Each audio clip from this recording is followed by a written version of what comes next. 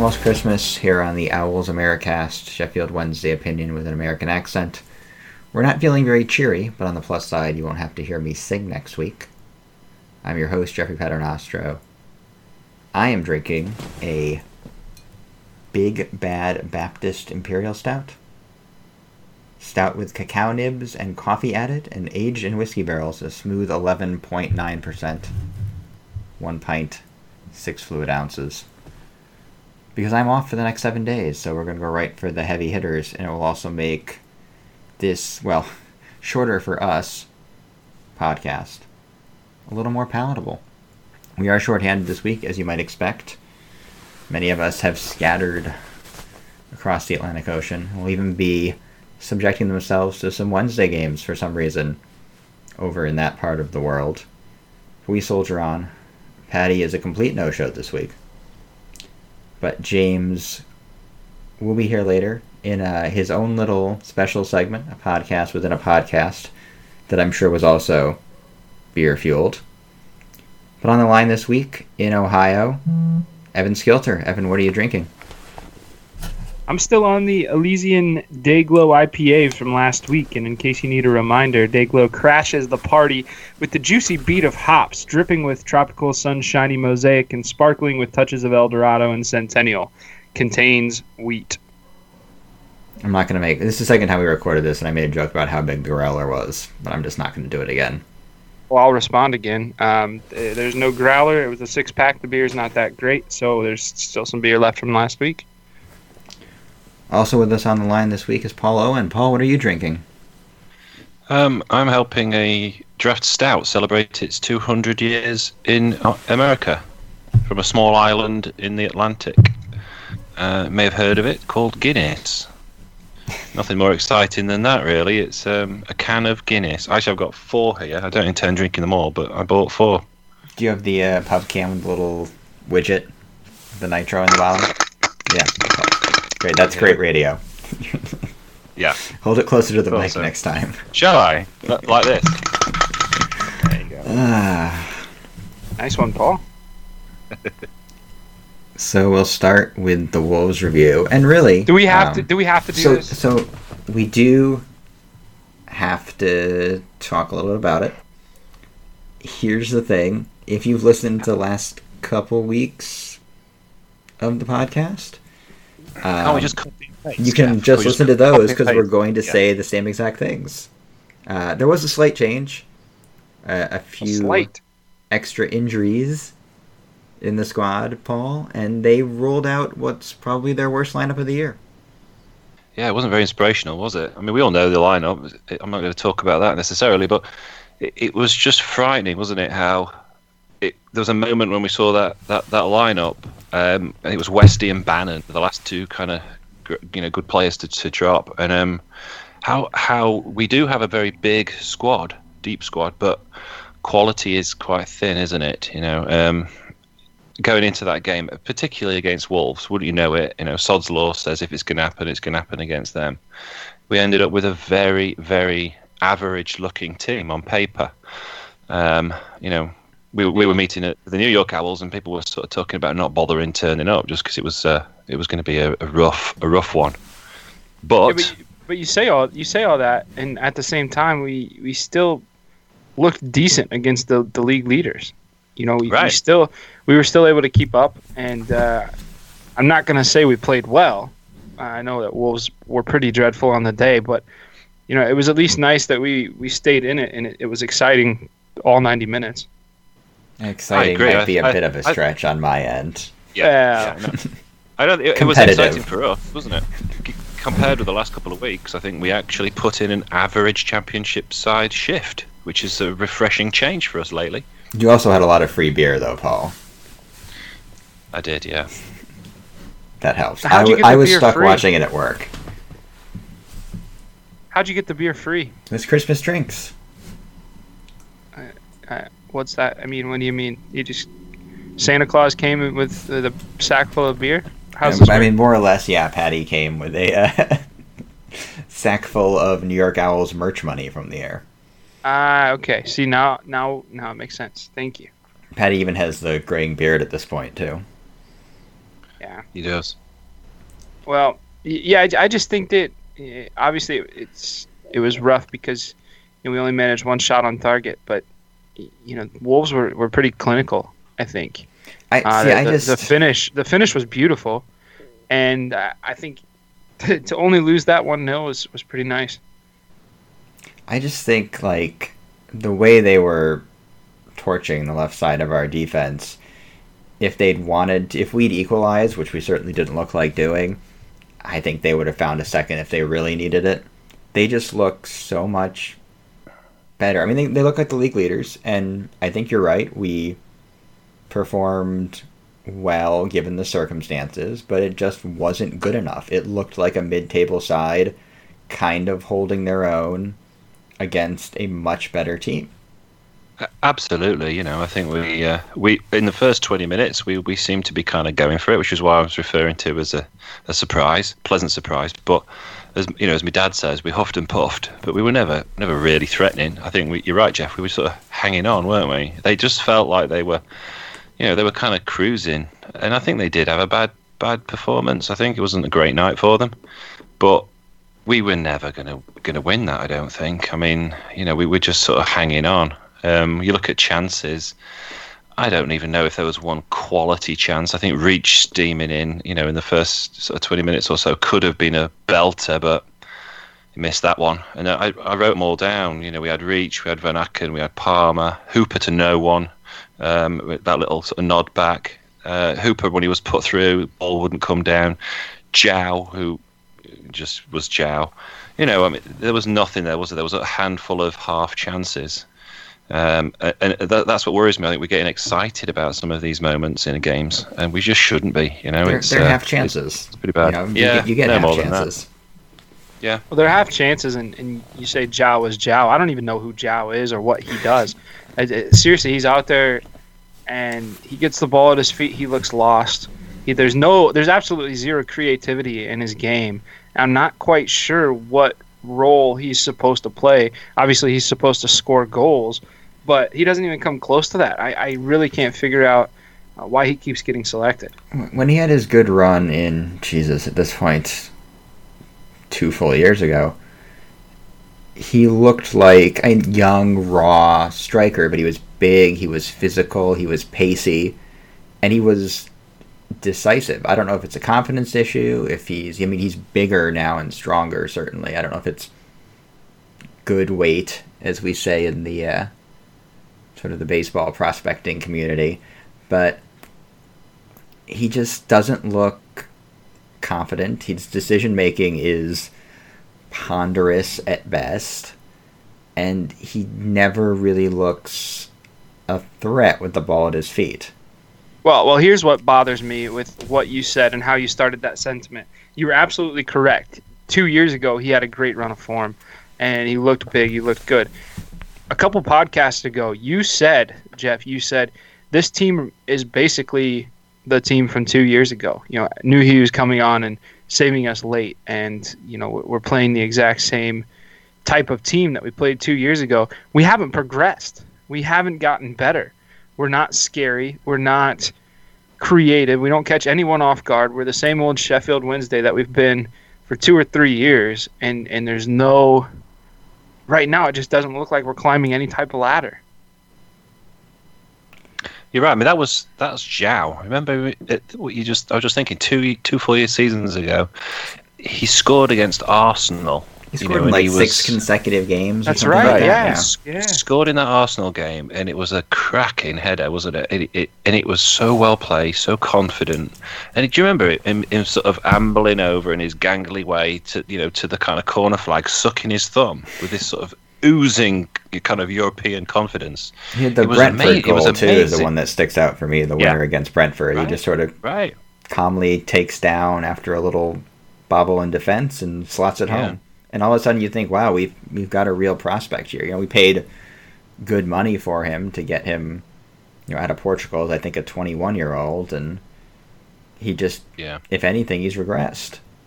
Well, I think a lot of it is lack of effort as well. And I think that we're seeing that across the board. See, and I don't know if you can hit Jow with that, weirdly enough. Like he's not doing anything with the ball at his feet. Well, yes, but he looks like he's trying. It's just nothing is coming off for him.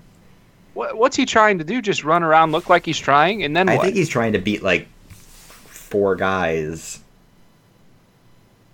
that are surrounding him at all times. I just think across the squad, watching on Saturday or Friday, excuse me. Was it Friday or Saturday? My goodness. It was Friday. It's been almost Friday. Yeah. It feels like it was months ago, but right. It just seemed like watching those players. There was no effort. I think we can specifically pick out Morgan Fox. I was incredibly frustrated with him to the point where I even tweeted, he shouldn't wear a Wednesday shirt again. Not only did he get that dreadful red card at the end, but there was a couple moments where he wasn't doing anything. Just kind of he had some space that he could have run into, and he just looked at it and looked like he was quitting. And then and I was watching at work, so I might be misremembering this, but there was a ball that was played closer to the end of the game that was over the heads of a lot of our players in the box, and it fell to the right side, our right side of the goal, the keeper's left. And it looked like it was just kind of dribbling out of bounds. And Fox just stared at it. He was the closest man to it. He could have gotten to it, and the ball just rolled out nice and slowly. Like maybe he thought that Wolves had touched it, and he just let it roll out. And at the end of a match like that, if you see a ball that you can get to that close to the goal, you have to go get it. And it was shortly after that he basically let a man get behind him and just deliberately stepped on his heel or calf or whatever he did. I was just fuming mad at Morgan Fox and really, truly hope I don't see him again on the pitch. I think that was true across the kind of team, wasn't it? There was this sort of lack of kind of spark in those moments. It was almost like a apathetic pause at times. I was thinking about Van Aken. I think we saw the kind of the good, the bad, and the ugly with this guy, didn't we? In this match, where we saw him piling forward, a few good balls. He had an unlucky header actually off the back of his head, but he was rising well. He looked good in attack. Yeah, that's probably the good, And then the bad is him kind of getting caught, with some random kind of hoofing the ball in the air, just sort of sticks his leg out randomly. He hasn't got that kind of professional control as a defender to wait for the right moment. We saw what happened the other week when he got up and under a ball, led to a goal against us. And then the truly ugly, and I think this is what you're talking about, is a sort of almost apathetic kind of approach to play. Like Fox was guilty of it. I think Jones at times, even Butterfield, I saw it from, just not really committing. And we saw Van Aken get turned just embarrassingly by Bonatini, who just played with him, in the first couple of minutes. And I just thought that right there is this sort of apathetic kind of sort of approach to energy levels in our team at the moment. Just not really happening. I think it was very stark without Bannon and Lee available, just how sort of meh the midfield is. Because at least if you have Bannon in there, it's like driving box to box. He'll run balls down. He'll make something out of nothing.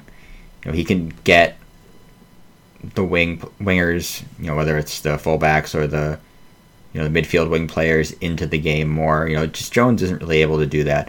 And at least if you have Lee, you can get runs into the box, scrappy goals. You can create something out of nothing. There just wasn't really anybody in the squad that could do that. I mean, Hooper's sort of the closest to that kind of player, and he was, dropping so deep. It's just, I don't know. It's just the same game over and over again. I was like half checked out watching it on my phone at work, but I didn't really know that much to do. It was a Friday afternoon, so I just sort of stuck with it. And also I have to do this podcast and sound semi-intelligent.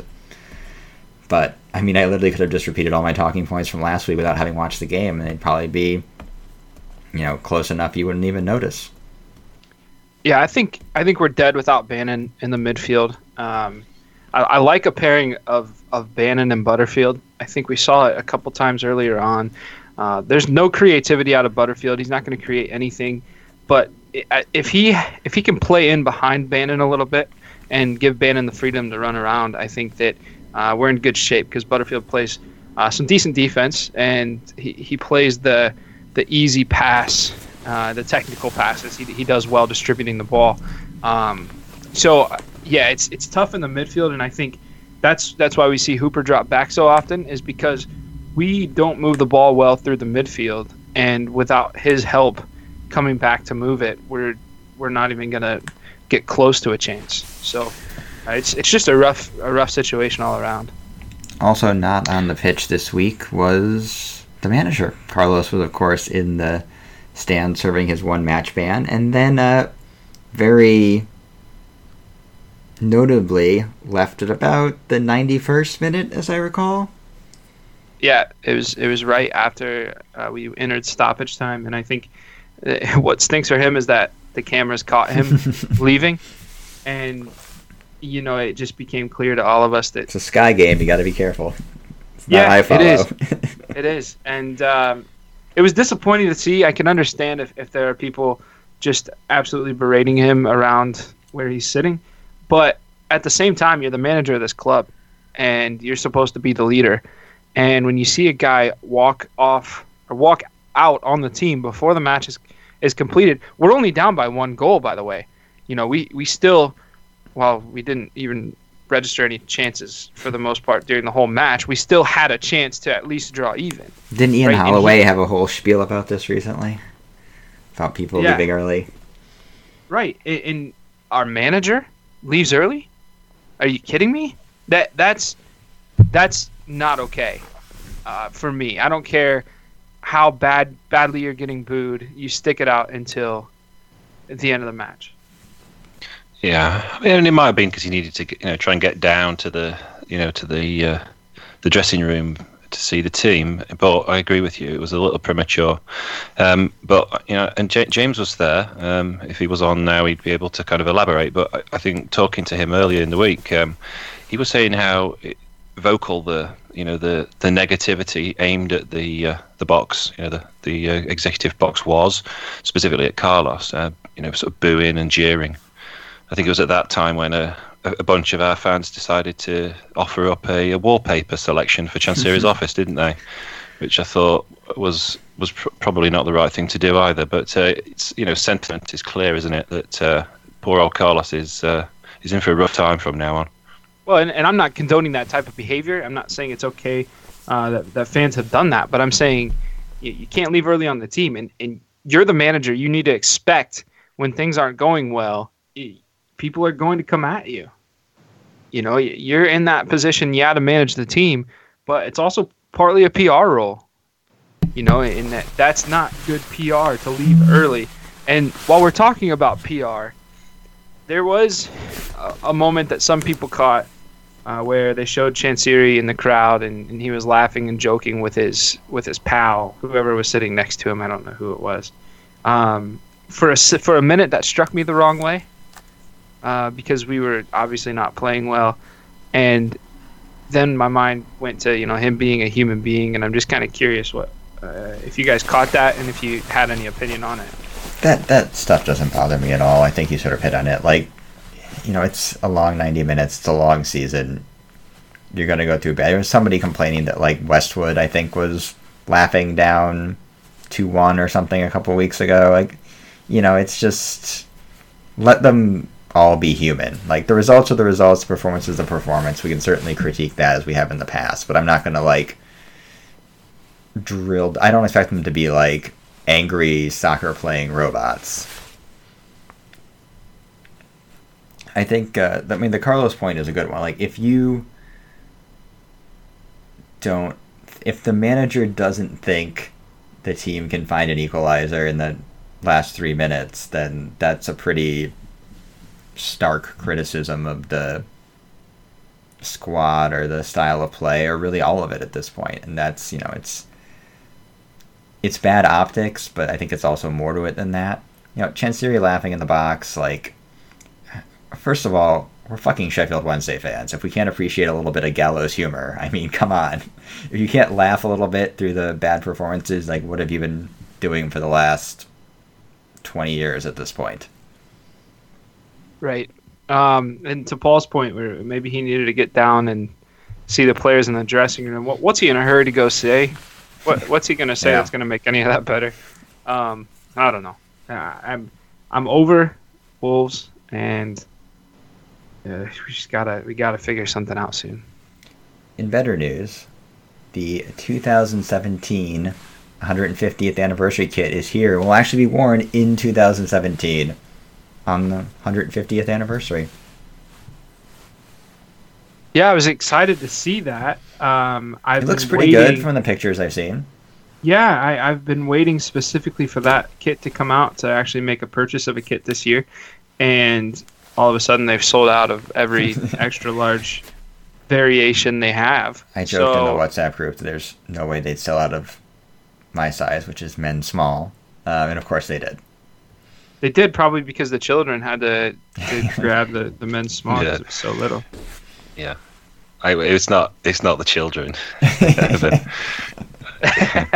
It's all the ladies, because Jeff's got the body of a woman, as we were talking about earlier in the WhatsApp group. Yeah, I actually know that's true, because there's a few people on Twitter that I was talking to that were saying it seems to have sold out. So I think the women are buying the men's small now. That's just going to clear the last few out. So I won't be able to get that, but I will be able to get a very nice football bobble from Football Bobbles, because they've added a away kit version, a yellow and blue bobble, to match their pre-Thanksgiving release of the Sheridan bobble, as they call it, which is the blue and white hat from that era. I gotta say, I love it. I love my blue and white one, and I can't have enough Wednesday hats. I always wear them in like April and May at night games behind home plate because they're very warm. So I am looking very excited at this. But I do want to know which one of you on the Owls America's Twitter handle suggested they name it the Phil King bobble instead of the John Harkes bobble, which was my suggestion. I put my name on it. I suspect it was Patty. I think it was Patty, yeah. Yeah, it must have been. It wasn't me. I love Kingy, but all I have in my head when I see that, that yellow and blue hat in this case, but the yellow and blue kit that it's sort of referencing is the John Harkes fist pump goal of the year against Derby. That's who I always see in that shirt. Probably because I've watched that highlight about once a week for the last 10 years or so. Yeah, so I think those, just a last point about the bobbles, I think those guys do a great job, or guys and girls, I don't want to leave anyone out, but those are fantastic. I mean, it's not just us too. They like every one they do looks great. Like they just released a Newcastle away one recently that looked amazing, and they posted something else today. I saw that looked, I think it was the purple Stoke one. Like they just do a really, really nice job with it. Yeah, definitely. So I'll be ordering that when it comes out in a few weeks, and that will. But again, you see, Jeff, I mean, I agree with everything you're saying. I think they look mint. They're really great to look at on Twitter or on other people. But when you're as big as I am, if I wear a bobble hat, I look like an absolute...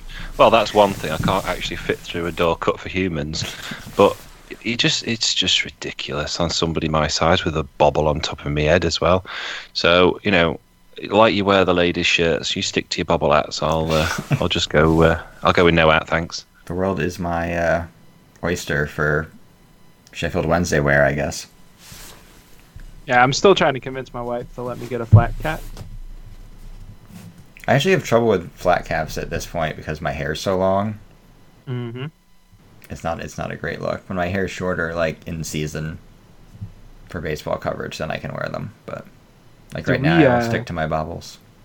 Do we have anything other than hats to talk about? No, we will now take a break. I was about to transition into it, and you had to just stick yourself in there, didn't you, Evan? Well, I tried to transition a couple times, and you didn't take the bait, so it's fine. Here we go. Everybody's doing Christmas travel. They can live with a little bit longer episode. We will take a break, and when we come back, we will turn it over to James with a very special guest, potentially also named James.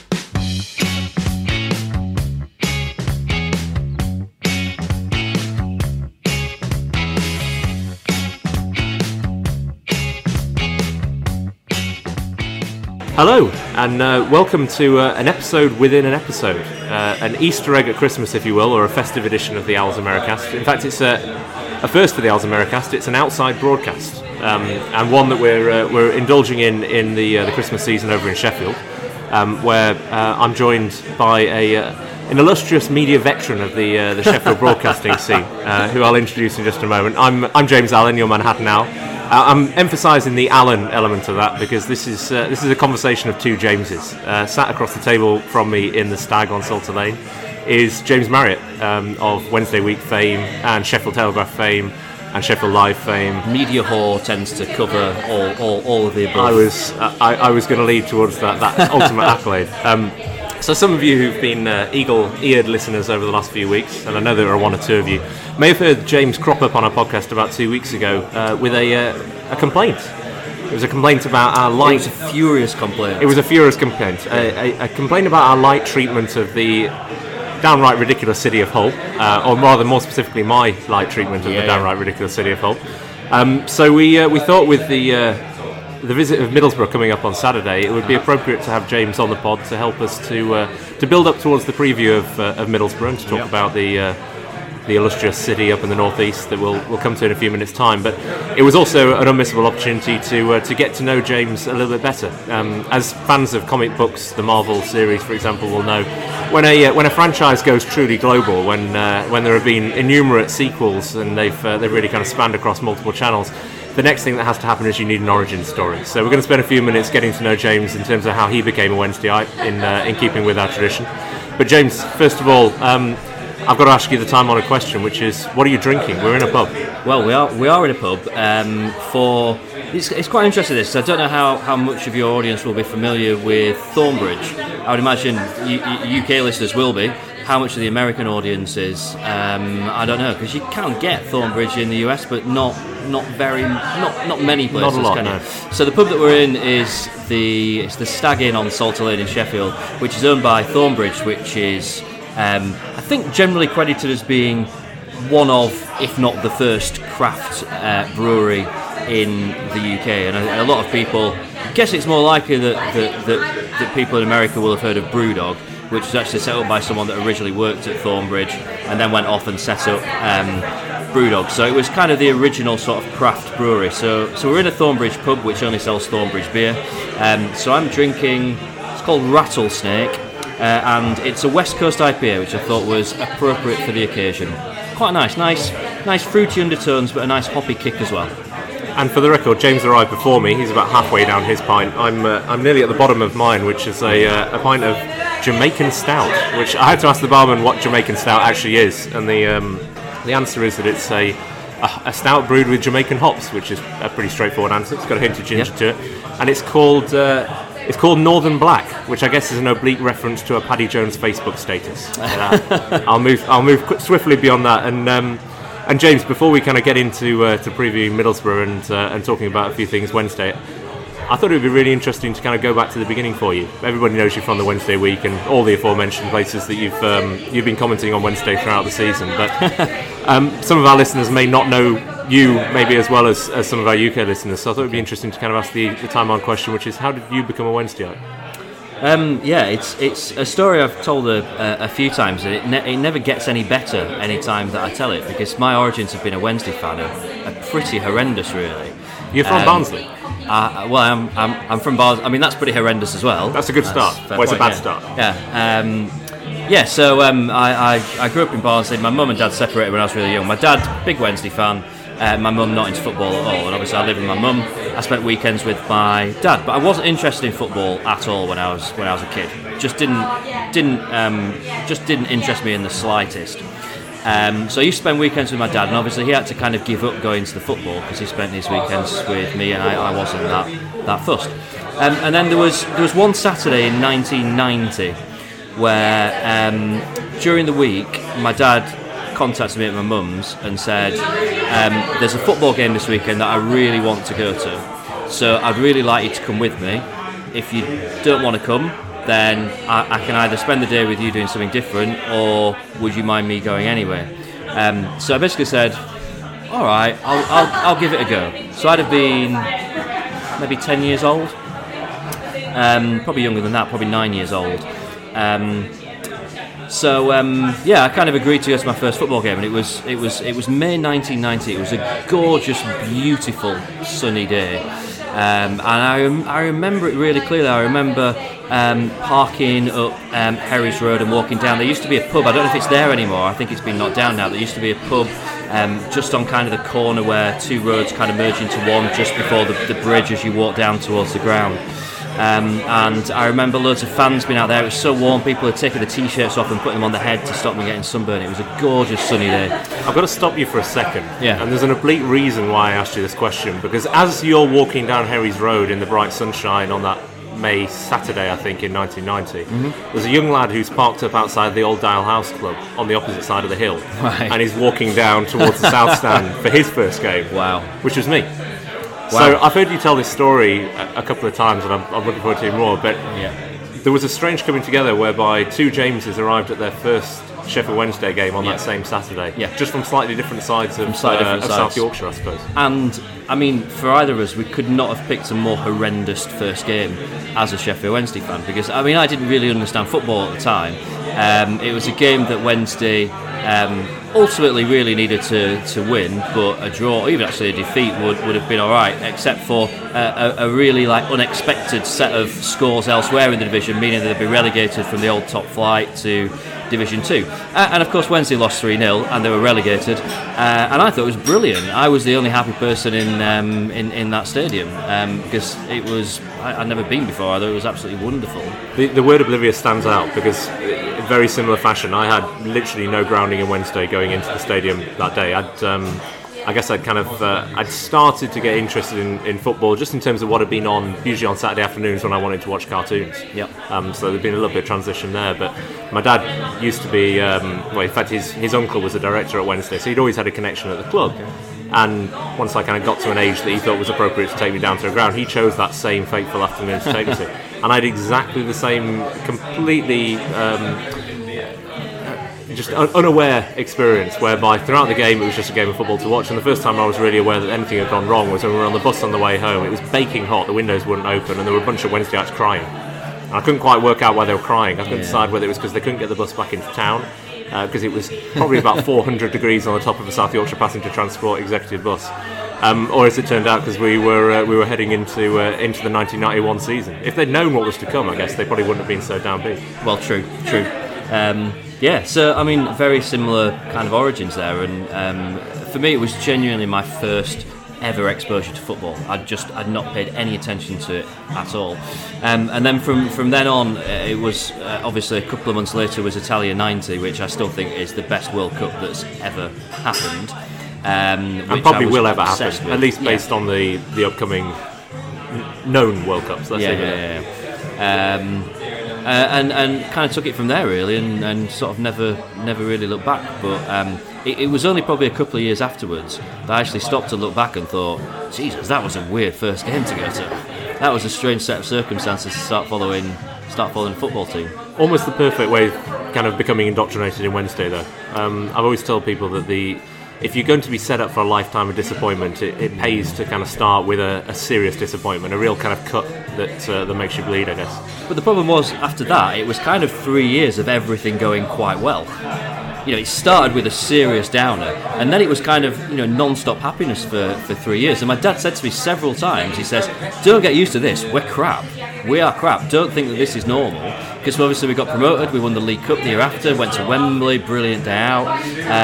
The year after that, we were actually challenging to win the league until like the last day of the season, qualified for Europe, and then reached 2 cup finals, beat Sheffield United in the semi down at Wembley. All these things happened, and for me, I think I'd been to Wembley about 5 times in my first 2 years of supporting Wednesday.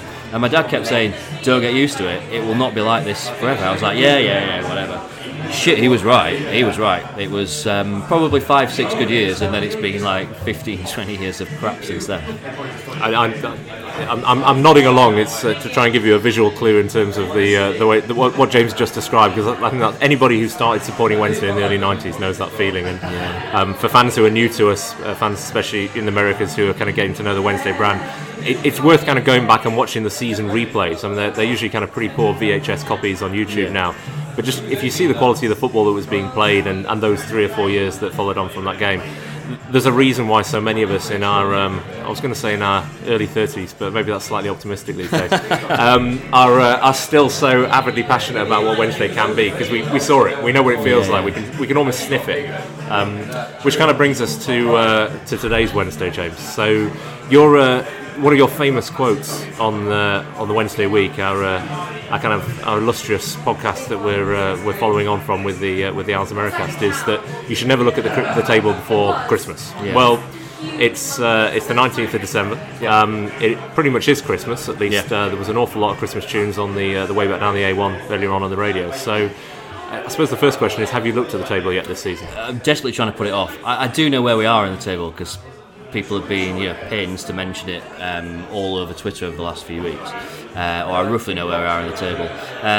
But I mean, I don't think you need to look at the table to get a feel for the way that our season has been so far and the way that our season is heading, dear.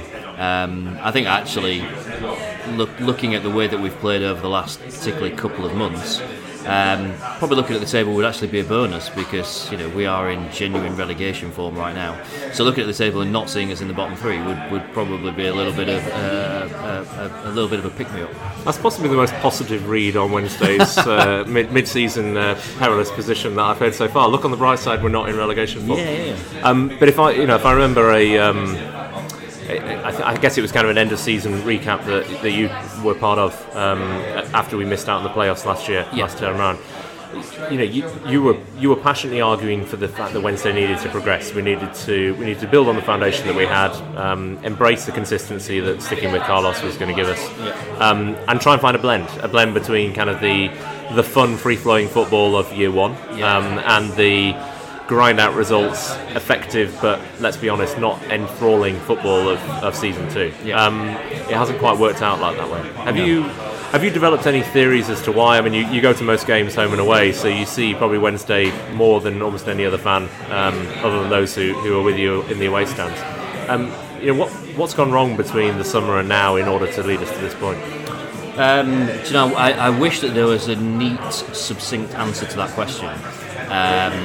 Anyone that listened to the Wednesday week this week will have heard me and Lord H having quite a long and at times quite heated kind of debate back and forth between us about the things that are wrong, and the conclusion to it was the problems are many and they are plentiful, and it's difficult to kind of get a true kind of hold, a true feel on. There's no one thing that you can point to and just say that that's what's going wrong.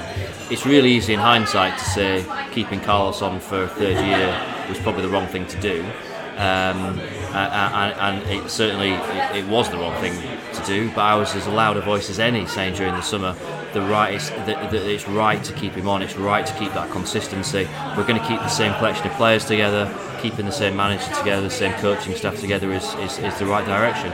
And I think you've just got to summarise it and just go, do you know what, for whatever reason, it's just not worked. It's just not worked. And whether or not it's Carlos being a bit of a one-trick pony, I think his past kind of managerial career might slightly kind of lead you to think that there's some credibility to that theory, that he goes somewhere, he does something, and then he generally has to move on pretty quickly because he gets found out as a coach in terms of how one-dimensional his approach to it is, and he's had longer with us. I mean, about 3 times longer with us than any other club that he's been at. And I do wonder, and I said this actually straight after the Bolton game, and a few people at the time disagreed with me to quite a great extent. That I wonder whether or not he's lost the players, and the players just think it's just same old Carlos rubbish, because I don't see any great passion out on the pitch, and I at times I see a team that looks like it's just not that fussed. Do you know there was a really kind of startling moment on Friday night against Wolves? So James and I were both at Hillsborough. It was absolutely perilous cold. Not perilous cold by Nebraska standards, but perilous cold by Sheffield standards. You know, people in mini skirts and string vests were certainly in danger of frostbite on Friday. And the two teams came out for the second half, and Wolves immediately went into a huddle, moved to the sideline, and in one long line went into a quick kind of drill to kind of warm the players up. A lot of kind of banter, a lot of engagement going on between them. And you could just tell that was a unit that had a purpose. They were, they knew they weren't playing particularly well that night. They've obviously got a lead with an amazing classy finish from Neves, but they had a sense of what they needed to achieve and how they were going to close the game out.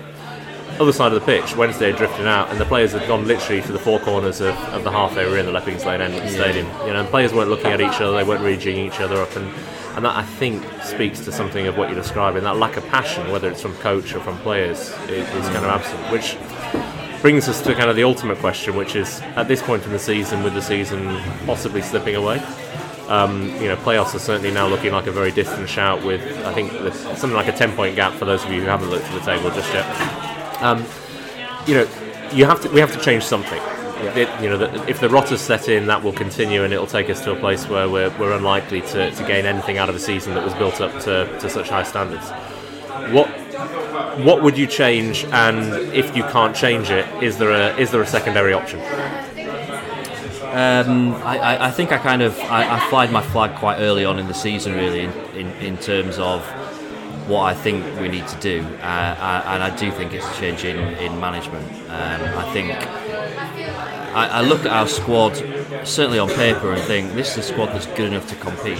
So why are we not getting results? And I think that we've been found out. I think the teams know how to set up against us, and therefore we need to find different ways of breaking teams down. We need to find different ways of setting up, so that teams struggle to deal with what we throw at them. At the moment, that's just not happening. We're predictable. We're really easy to read.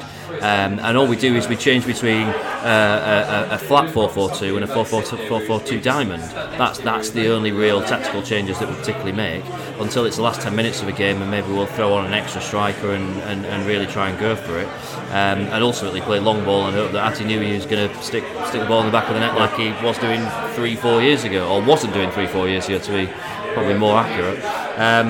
And that's it, really. The ideas just aren't there, and for me, the only real option that we've got available to us is a change in management, and someone else to come in that's got fresh ideas, that can look at the players that we've got, and whether it's as simple as saying, right, well, let's play 3-5-2, or let's do this, or let's do that. Just someone that's willing to try something different, put some different ideas into players' minds, and try and find different ways of going about winning football games. Because at the moment, we're absolutely miles off it. We're miles off getting results in games. And what else can you change? There isn't. I'd love us to be able to just say, right, well, half the squad, let's just ship them out in January and let's buy all new players in. But you've got a month. You need teams that are willing to buy our players. You then need to be able to guarantee that you can bring in replacement players. Plus the fact that financially at the moment things are a little on edge. We certainly can't go out and spend stupid amounts of money, so we've got to balance the books as well. We did that last January, and it hasn't played out. It's not. It's just not viable. Really. As I said earlier, the problems are many and varied and plentiful. The solutions are the opposite, really. I can only really see one thing that you can really do to try and have an impact at this stage of the season. I've got to be honest, the more time that goes past, the less likely I think it is to happen.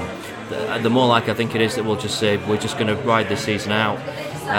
Carlos out of contracts in the summer, he'll be on his way, and that's when we'll sort and that's probably the reality, isn't it? We all know that Carlos doesn't get a fourth season unless Chansiri is exceptionally committed to that relationship to a point that I don't think any credible analyst would be able to support. So there's an end date to his tenure at Hillsborough on the assumption that we don't get promoted this year. Anything other than promotion, you have to assume means that he moves on in the summer. Yeah. So really the question as we go into January is, are we willing to make that decision to write off the season, to take another year in the Championship, or do we throw everything up in the air in order to try and salvage the playoffs?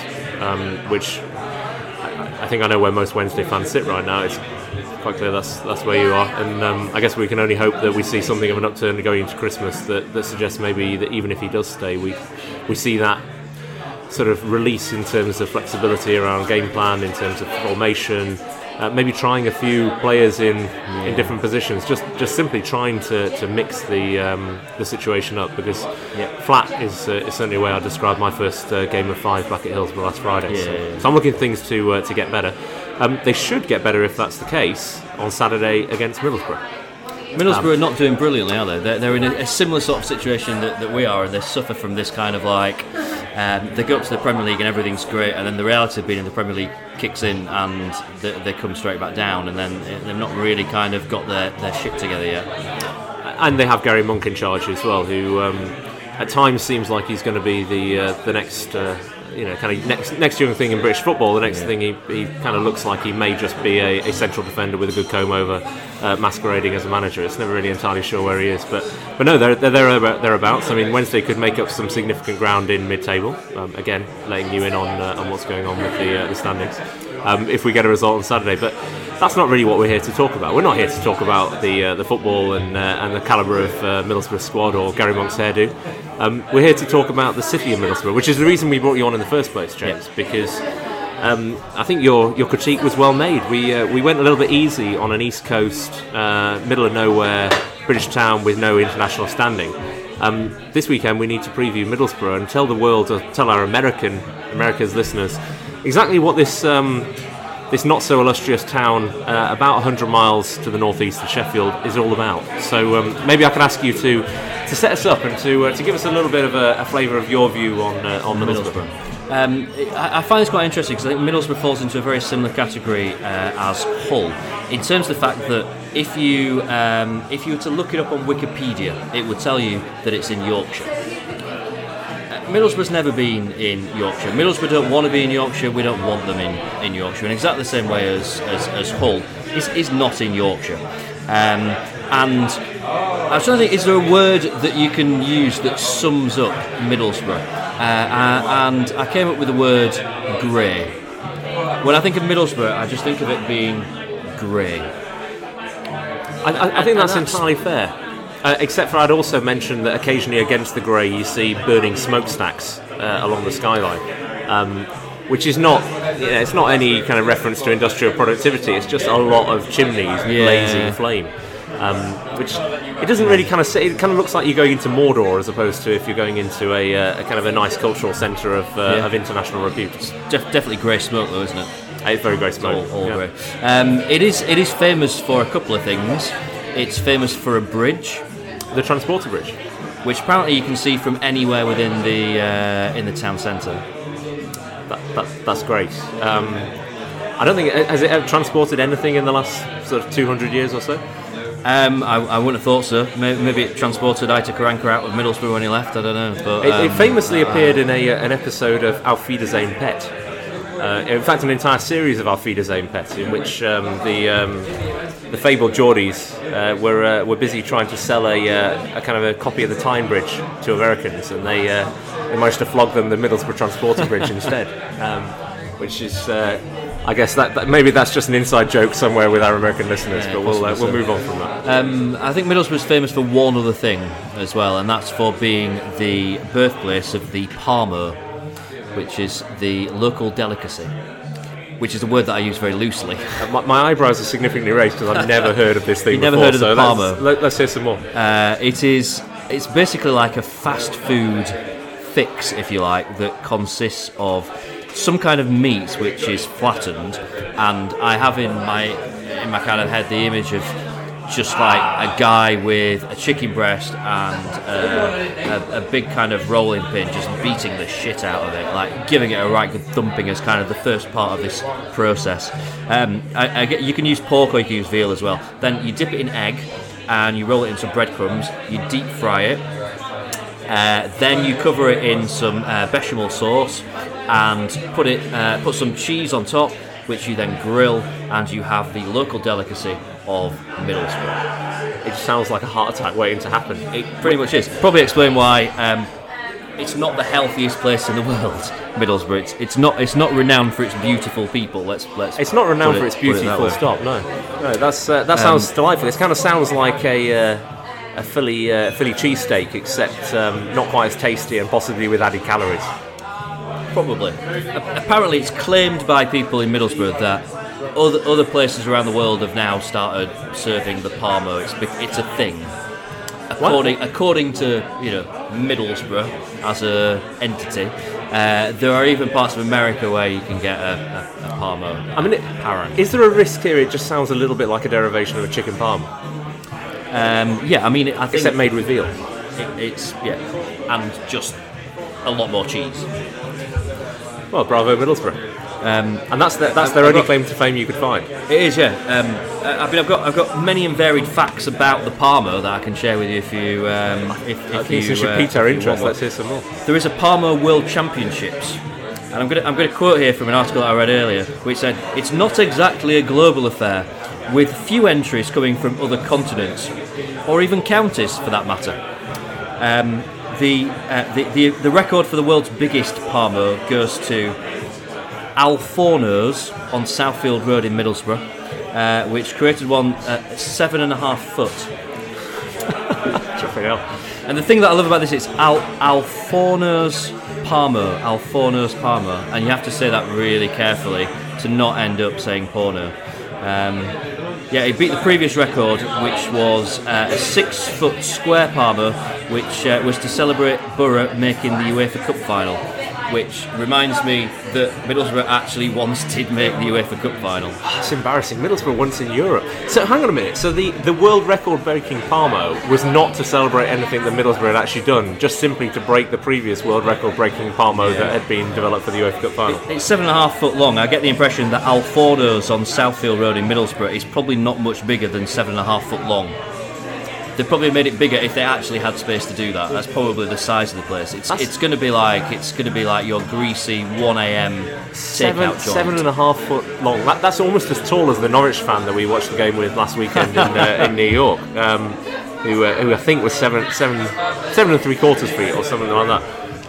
Please tell me that's the absolute limit of your knowledge of the chicken part. The Parmo. I mean, there's many more. I could tell you about vegetarian versions and vegan versions if you want, or for a healthy twist, you can try the lower calorie Parmo version, the Half Moon Inn in Lazenby, which it uses low fat creme fraiche instead of bechamel sauce, gluten free breadcrumbs, obviously a lot healthier, and it's topped with low fat cheese.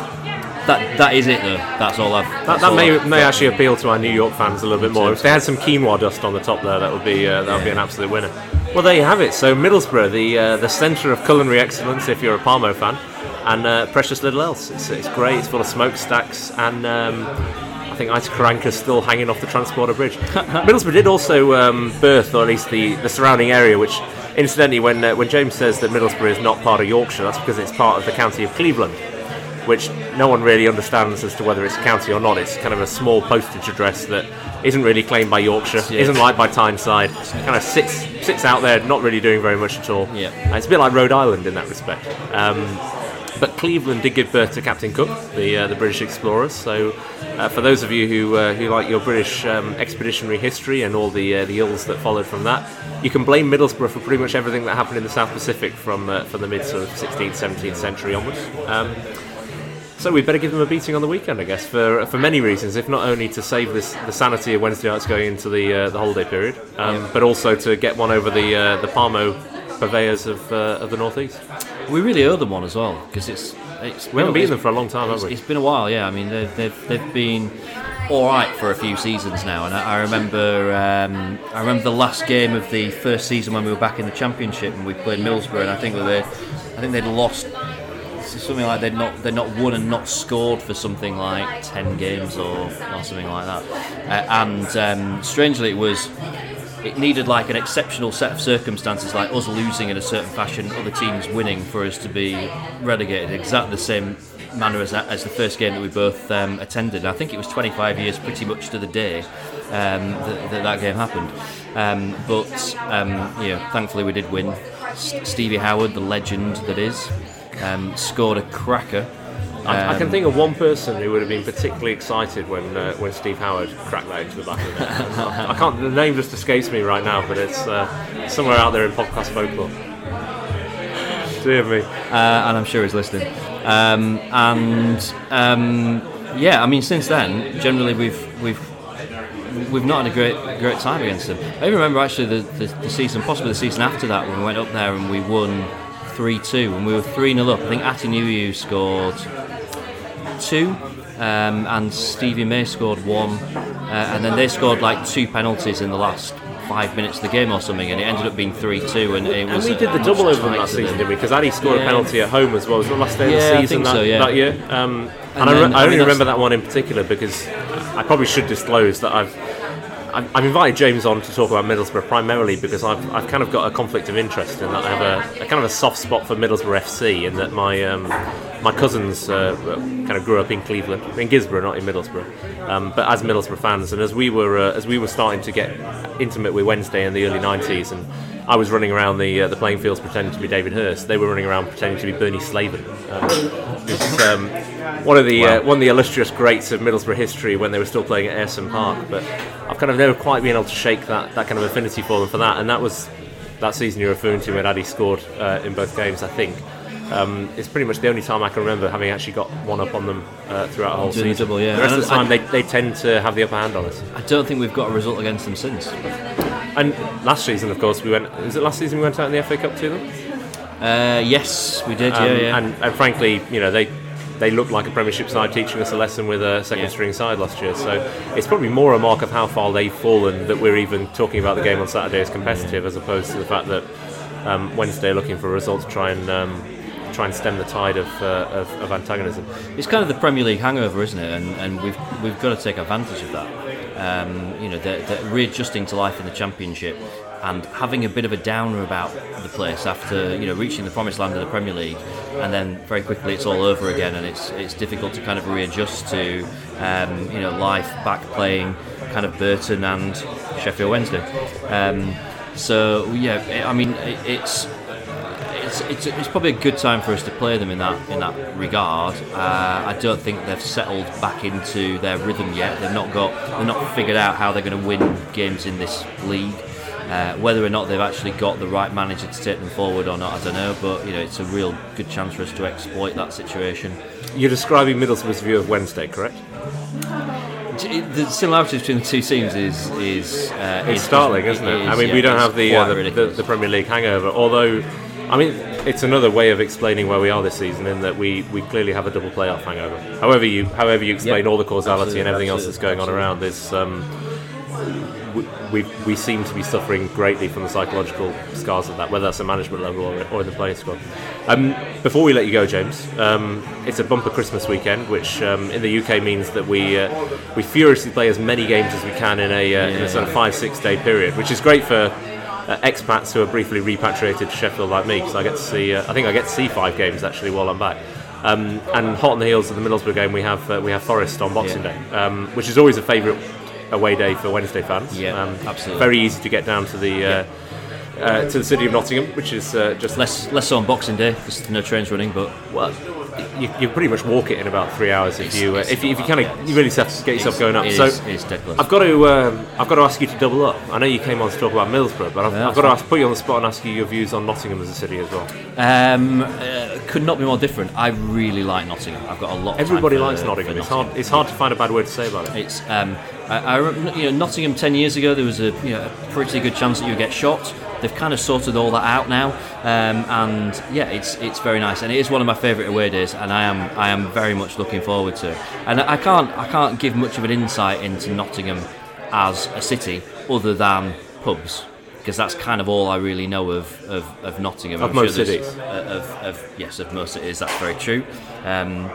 So I mean, Nottingham and particularly Forest away, it's a good day for pubs.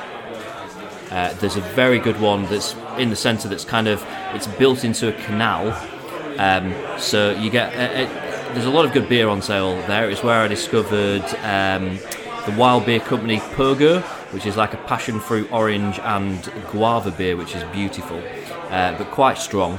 And I also quickly realised that being in a pub that's built into a canal can be quite dangerous when you're drinking beer because of the risk of ending up in that said When you say built canal. into the canal, is it this like sort of like going to SeaWorld where you kind of, you're subterranean, there's a big window and you can just see shopping trolleys in the murk? It's literally like there's you walk into the pub, you have to walk across the bridge into the actual pub part of it, and the bridge is over the canal. So you'll be sat on like a sofa at the back of the pub, and if you look over your shoulder, then it is water that is behind you, which is I would guess for a number of football fans, and Wednesday not being this kind of raucous team, but for a lot of football fans would double up as like a makeshift toilet if they can't be bothered going all the way upstairs to use the facilities. I'm not sure that criteria only applies to football fans, by the way. I think most people in Britain would also say that canals double up as makeshift toilets / dumping grounds / general places for refuse. In a quiet Sunday morning walk, you find yourself halfway along a canal and you need to relieve yourself. I'm not sure that's a big issue, but when you're in a pub full of people, out the window, it doesn't go down so well. It's not. I don't think I've described this pub very well. Like, it's not out of a window. It's literally like there's just kind of like iron bars across. To you feel if there's a draft coming off the canal, you feel it. You can smell it. It's there, and you can smell it as well. The other pub that I've got to mention in Nottingham is the Old Trip to Jerusalem, which I believe is the oldest pub in the country. Which is affectionately known by me and my friends as the Cave Pub, because of the fact that it is literally built into like the side of a massive big rock, and it's a brilliant pub. The beer's not exceptional there; it's a little bit more traditional in terms of its ales. More camera than craft. But but it's just a brilliant experience being in there and a real good laugh, and very unique. And every game that we've played when I've been in that pub before, we've won. So you're going on Boxing Day, right? Absolutely. There you go. That's a perfect attestation. And it is hard to say a bad word about Nottingham. I've got a lot of friends who live down there, spent quite a lot of time there.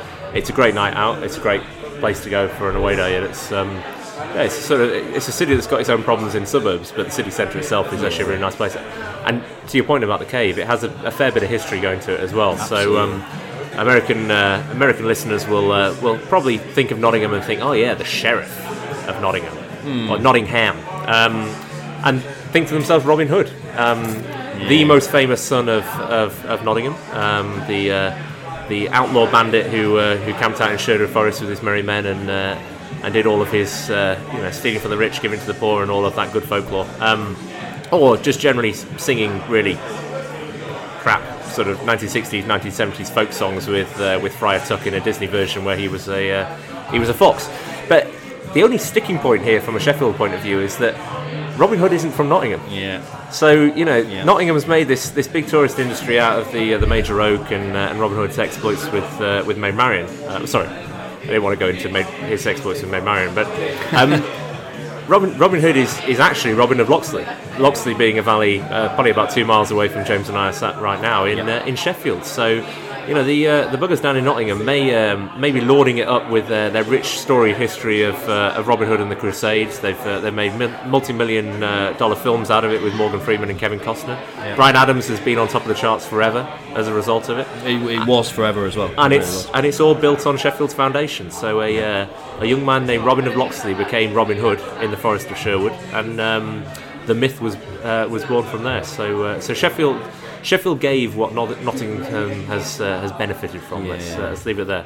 And I think that kind of story only became widespread in the aftermath of Doncaster naming its airport after him, which complicates things even more because people were like, well, why is Doncaster naming its airport after Robin Hood, who's from Nottingham? And it was like, well, he's not, he's from Sheffield, but the airport's not in Sheffield anyway, so it didn't make any sense. They've now changed the name of it, so it doesn't really matter. Is it not called Robin Hood International Flying Finningley Airport anymore? No. It's Fly DSA now. Doncaster Sheffield Airport. Yeah. Interesting. So the Robin Hood name's been erased from history. I mean, in fairness, if this were America, everywhere from Nottingham as far as probably Wakefield would be known as one place anyway. It would just be the city of Sheffield. So, it's a fair point. I imagine the people that look at a map and see the distance between Sheffield and Nottingham, and it's it's nothing to someone which means that you, being from Barnsley, are also from Sheffield. Yeah. Robin of Locksley was a son of Sheffield and made good for Sheffield. And frankly, half the teams that are around us and keep on taking points off us shouldn't exist. So, if only we could make good on this, and maybe Wednesday would have a better season. But I think that's probably a good point to leave the Nottingham preview, and James, to thank you for coming on and joining us this week. And I guess all of our listeners are probably familiar with you already, but probably telling them a little bit more about yourself. So I really enjoyed having a chance to talk to you. My pleasure. And from what I understand, you're going to be spending some time in the US next summer as well. So maybe a chance for a few of our US-based listeners to get to know you a little bit better, and over a beer or two in New York in June. That would be fantastic. Yeah, I'm over for it's just a week in June, or a week and a day or so. But yeah, it would be absolutely brilliant to try and catch up with as many people as possible. Fantastic. Well, this has been an episode in an episode, kind of the inception of Al's Americast podcasts, if you will. So from James and from James, wish you a very happy holidays, Merry Christmas, Joyeux Noël, any other way in which you want to celebrate, Happy Hanukkah, and we'll see you all back in the new year. James, thank you for coming on. My pleasure. Thank you.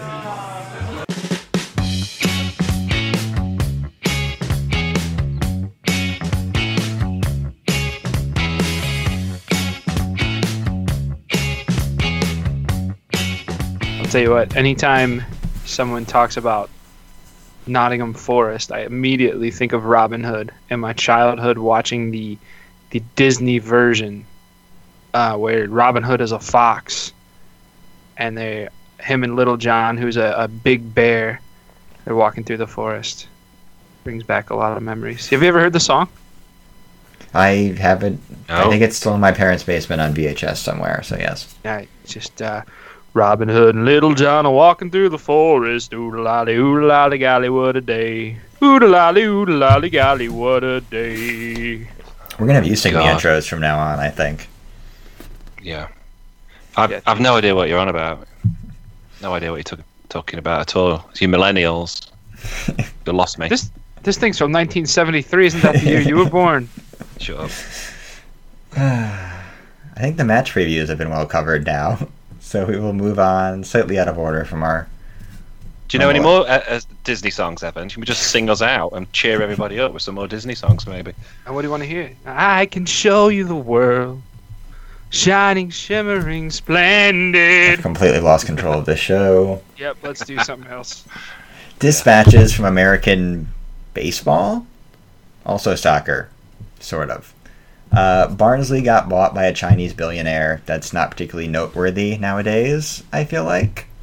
Someone pointed out to me on Twitter, these sort of mid or lower tier championship teams or on the rise League One teams are probably the best source of investment, because if you do turn them into a Bournemouth or a Watford or a Burnley, there's incredible ROI in the Premier League. I mean, 2 years ago we were in that spot with Wednesday. If we had gotten up quickly, the return on Chansiri was it like 30 or 40 million pounds sterling, I think ended up being the actual sale price there. Yeah. So Barnsley is just the latest in line, and this would not normally be noteworthy, except Billy Beane. I think he's not even general manager anymore. I think he's like senior vice president or director of baseball operations of the Oakland Athletics, is a minority investor. Yeah, so I specifically recall picking up the book Soccernomics, I don't know, a few years ago. And it's all about basically the sabermetrics of soccer. Football. And in the beginning, they talk about Billy Beane and how, he led the charge for sabermetrics within front offices in Oakland. And then he also is a big soccer lover and helps out at Liverpool, I believe. Yeah, that's where he was a consultant, yes. Okay, yeah, so it could be quite interesting to see kind of how Barnsley moves forward from here and see if they kind of inject any weird tactics. Maybe that's what Carlos is trying to do, and Carlos is trying to do, injecting some weird stuff that we don't know about. Remember, he said a couple weeks ago he has a plan, and he can't tell us what his plan is until the season's over. Just the dumbest narrative I've ever heard, so... I will say that this isn't all that different from what Brentford does. I mean, if you want to talk about sort of like the money ball of soccer, which is what the comps are going to be, for our British listeners that may not be as familiar with rounders as Evan and I am, Moneyball was sort of the idea to how you would be able to. So it's been interpreted a lot of different ways. It's really about finding market inefficiency. So things that are generally undervalued by the larger baseball culture. In whatever it was, 2002, it was on-base percentage. Guys that could draw walks, essentially. I don't know what that is in soccer, per se, that they might be able to exploit. Brentford's system is sort of, they have their sort of advanced statistics. I don't know what they use, if it's some sort of expected goals thing or some sort of higher form of passes made or passing efficiency for like midfielders. I don't know the exact ins and outs of how they run it, but they essentially put a value on their players and they won't sell them unless they get that value, and it's sort of not all that different from what you see functionally with teams like Porto that find players from all over the continent, bring them up, develop them, and then sell them for a profit. It's basically what Brentford's done. It hasn't quite turned into actual championship success yet. Obviously, they're in a lot better shape than they were 5-10 years ago, but I don't know how exactly that's going to work for Barnsley functionally. Baseball is also, as far as analysis goes, it's a series of discrete one-on-one matchups between pitcher and batter. Soccer, there's a lot more tactics, theoretically. I don't know, we're Wednesday fans, it's hard to tell anymore. But, there's more interaction between players on the same team, interaction between, team and opposing team, between midfield and strikers, defense and keeper, etc., etc., etc. There's just more permutations. So I don't know if you can apply sort of, basic, what would be called in baseball, sabermetric principles to soccer. Certainly people have tried. I don't know, if you look at the teams that have really sort of outperformed their projections in recent years, sort of the classic example would be, they're all going to be hearing until we're 90 years old, is Leicester winning the Premier League. That was, not that they don't use advanced metrics, I'm of the understanding that they do, that was great scouting finds. It was finding players like Mahrez and Kanté when sort of everyone else overlooked them. And that's, I think always been part of soccer. I don't know if Billy Beane's going to point you to those types of players, or if he's just a notable name that gives it the purchase a little bit of sexiness. Sure. And Barnsley, from what I understand, could use a little bit of sexiness. Absolutely. Evan, can you just sing that Robin Hood song again, please? Wake me up. No. Did you not? This apparently is not a well-known thing. I did it with San Diego Owls, and like my other side hustle is writing about baseball things like this. So. Oh yes, let's make that clear real quickly. Jeff's second job. Yes, this is my third job. That's my second job. Right. He writes about baseball, specifically about young baseball prospects in different organizations, and so that is astounding because a lot of people don't know that, and that makes up about 70% about what he tweets about. So you must not have too many followers. Yeah. I don't. I try to. It is what it is. I don't like. Some people like separate. Like I should probably have a separate soccer Twitter, but whatever. And he's also shit at sarcasm. So also that as well, as you might know from the first 11 episodes of this show. There's more actual dispatches from actual American soccer. There is Columbus Crew and Nashville breaking news. I did see that Nashville, literally, I think hours before we went on air, it was leaked that they are going to get an MLS team. I mean, you might have known that from the fact that there was going to be some sort of announcement in Nashville by the MLS president, which was announced a few days ago. Right. But what is up with the latest news on the Columbus Crew, Evan? Well, I don't think it's really huge Columbus Crew news as much as it is just soccer, MLS soccer in Ohio in general, because Cincinnati was a really huge favorite, one that maybe not a favorite, but they were one of the top 4 teams that were competing for the MLS expansion bid. And since Nashville has received one of the two expansion, I guess, award, I don't know what you call it, opportunity, we all think that Sacramento out in the West will be the second team, which means Cincinnati has been left out. And if that is indeed the case, the whole premise of the Columbus Crew leaving and to leave room in the market for FC Cincinnati it kind of confuses the situation, because people believed that since Crew had announced they were going to move, that Cincinnati would be a shoe-in for the expansion so that Ohio still had a soccer team in its market. So I don't know. It's quite confusing at the moment, and many people in Cincinnati and Columbus, the cities are about an hour and a half away. They're very confused, and we'll have to see who that second franchise is awarded to. But it's just a strange situation. Paul, we can poke you awake again for a update on our snazzy Owls Americas jacket. Yeah, it's going down well. So thanks everybody for showing interest. I think most of you will have seen James modelling this thing. We shared some stuff on Twitter last week, and then he was at the match on Friday night wearing the jacket, and lots of people were very impressed. Had a look at it, and people are tweeting us, emailing us, saying that they're all in. So we're very excited. We've started to look at kind of the boring stuff like a unit cost and how we're going to make it and ship it and stuff. So coming soon, we'll have an ordering mechanism, and we'll probably be asking you for a commitment of just size rather than a financial commitment, and then we'll see what that looks like, drive down cost, and then talk about getting these jackets rolled out properly. Probably at some point through January. So that's our bit of merch news. Do we have any other business from the Owls Americast? Not anything I can think of. Do we have any meetups this week? So that's a good question, Evan. And whoever set this agenda, which was not me, I'm guessing it was James, because it's always James, put that on there. However, nobody's updated the website, so when I went to check the meetups right now, because I realized I should probably have that preloaded before you toss me that softball question. As far as I know, there's no meetups for the holiday season.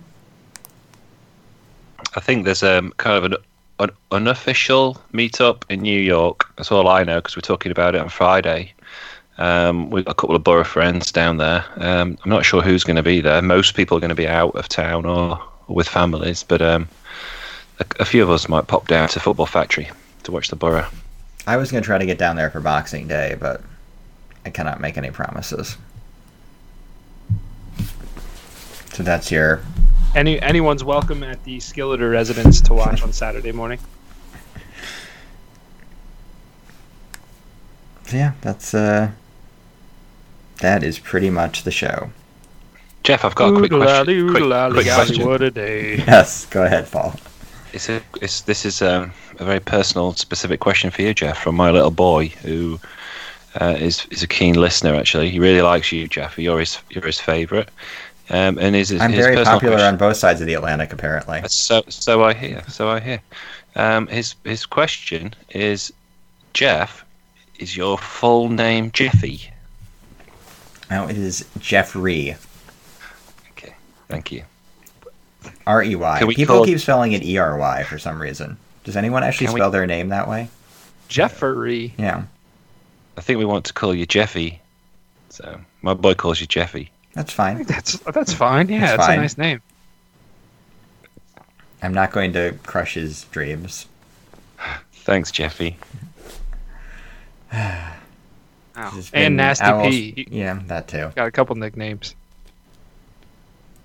This has been the Owls Americast, episode 11. You can find us on the internet at owlsamericas.com. Email the show at owlsamericas@gmail.com. And follow us on Twitter at owlsamericas, where somebody keeps tweeting out pro-kingy stuff. Our podcast intro and bumpers are by fellow Wednesdayites Reverend and the Makers. The podcast is on iTunes, SoundCloud, Stitcher, Google Play, Podbeam, and probably anywhere else you choose to download podcasts. There's no wrong way to listen to the show, just do what feels right. Wherever you choose to consume the Owls Americast, we ask that you rate and review the show. It helps more Wednesdayites find our ramblings.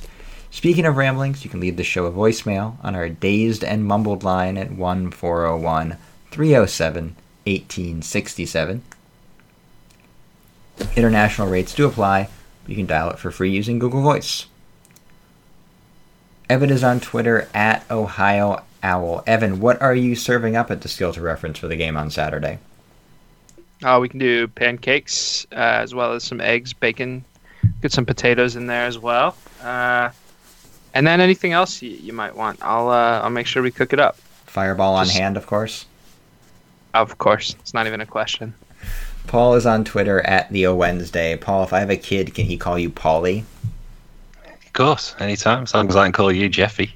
That's my grandmother's name, Polly. Your grandmother's name, Polly? What? Yeah, it's Pollyanna. So yeah, Polly. Polly. Polly. Gotcha. Yeah. Is that the granny that likes owls? Nah, this is the conservative grandmother who really enjoys conspiracy theories. Everybody has one of those too, I feel like. Yeah. I'm on Twitter at Jeff Paternostro. We'll see you back here to recap 2 games. It'll probably be a lot like the last 11 or 12 we recapped next week. Night, Jeffy. Robin Hood and Little John walking through the forest, laughing back and forth at what the other has to say. Reminiscing this and that and having such a good time. Oodle-lolly, golly, what a day. Never ever thinking there was danger in the water they were drinking, they just guzzled it down. Never dreaming that a scheming sheriff and his posse was watching them and gathering around. Robin Hood and Little John running through the forest, jumping fences, dodging trees and trying to get away. Contemplating nothing but escape and finally making it. Oodle-lolly, golly, what a day. Oodle-lolly, golly, what a day.